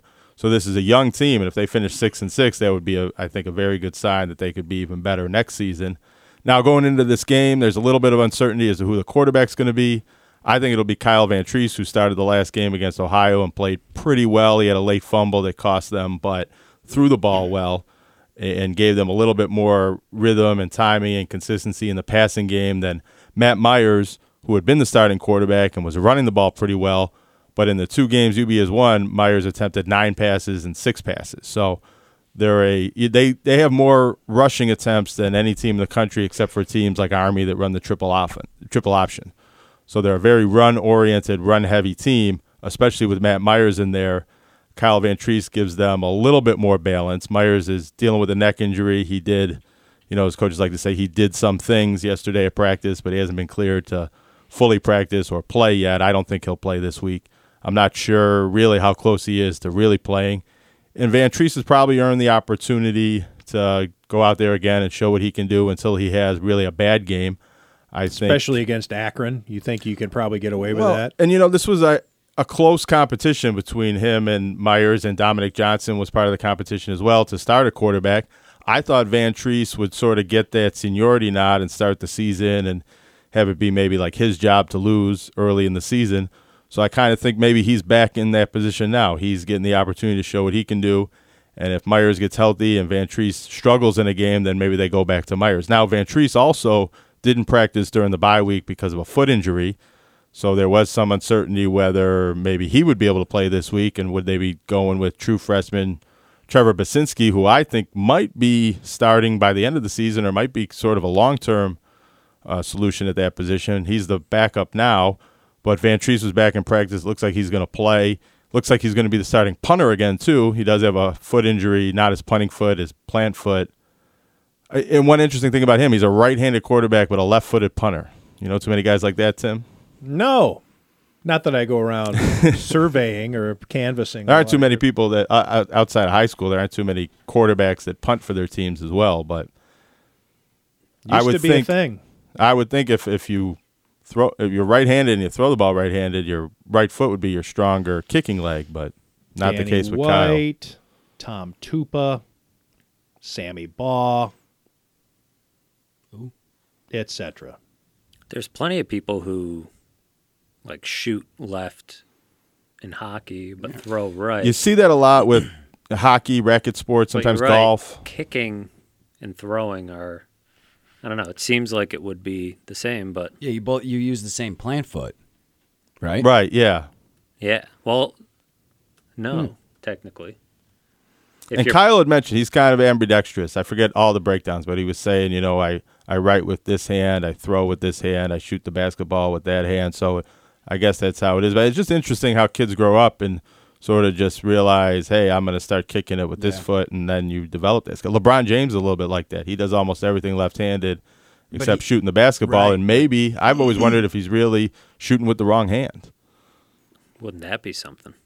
So LeBron, maybe he should give me a call, and I could tell him that. A little bit of basket. He's a little busy right now. He's busy with China and Hong Kong, and He has his gotten ambidextrous himself hands full. Yeah, he has both of his dominant hands full. Got himself in a little hot water, so to Mhm. speak. An imbroglio. All right, let's get out of here. Let's let everybody stop listening so they can get ready for the big Sabres game tonight. It's a long You're way gonna off. have you're gonna have 4 hours to loosen up, do some deep Christ. knee bends, maybe take a nap. Right? Probably what do could you- use one. Take a nap so that way you can stay up and watch the end of the game. All right. Thanks to my guests. Greg Camarillo, former Dolphins receiver, joined us on the NCCC Thunderwolves hotline. Jordan Burroughs was gracious enough to join us in studio for 2 extended segments. And my thanks to Jonah Bronstein and Matthew Fairburn and Bobby Rosati. And we'll catch Joel Stanishevsky next week. Or maybe we'll actually catch him in between shows. We may see him while he's in town. Yeah. Get a but as statement. far as the listeners are concerned, you'll catch Joel Stanishevsky next week on the line from Vegas. Thanks for listening to the Tim Graham Show, brought to you by Shampoo, Travis, Besaw, and Kirshner, CPAs and business consultants. We'll be back next week at this same time on Sports Radio 1270 The Fan.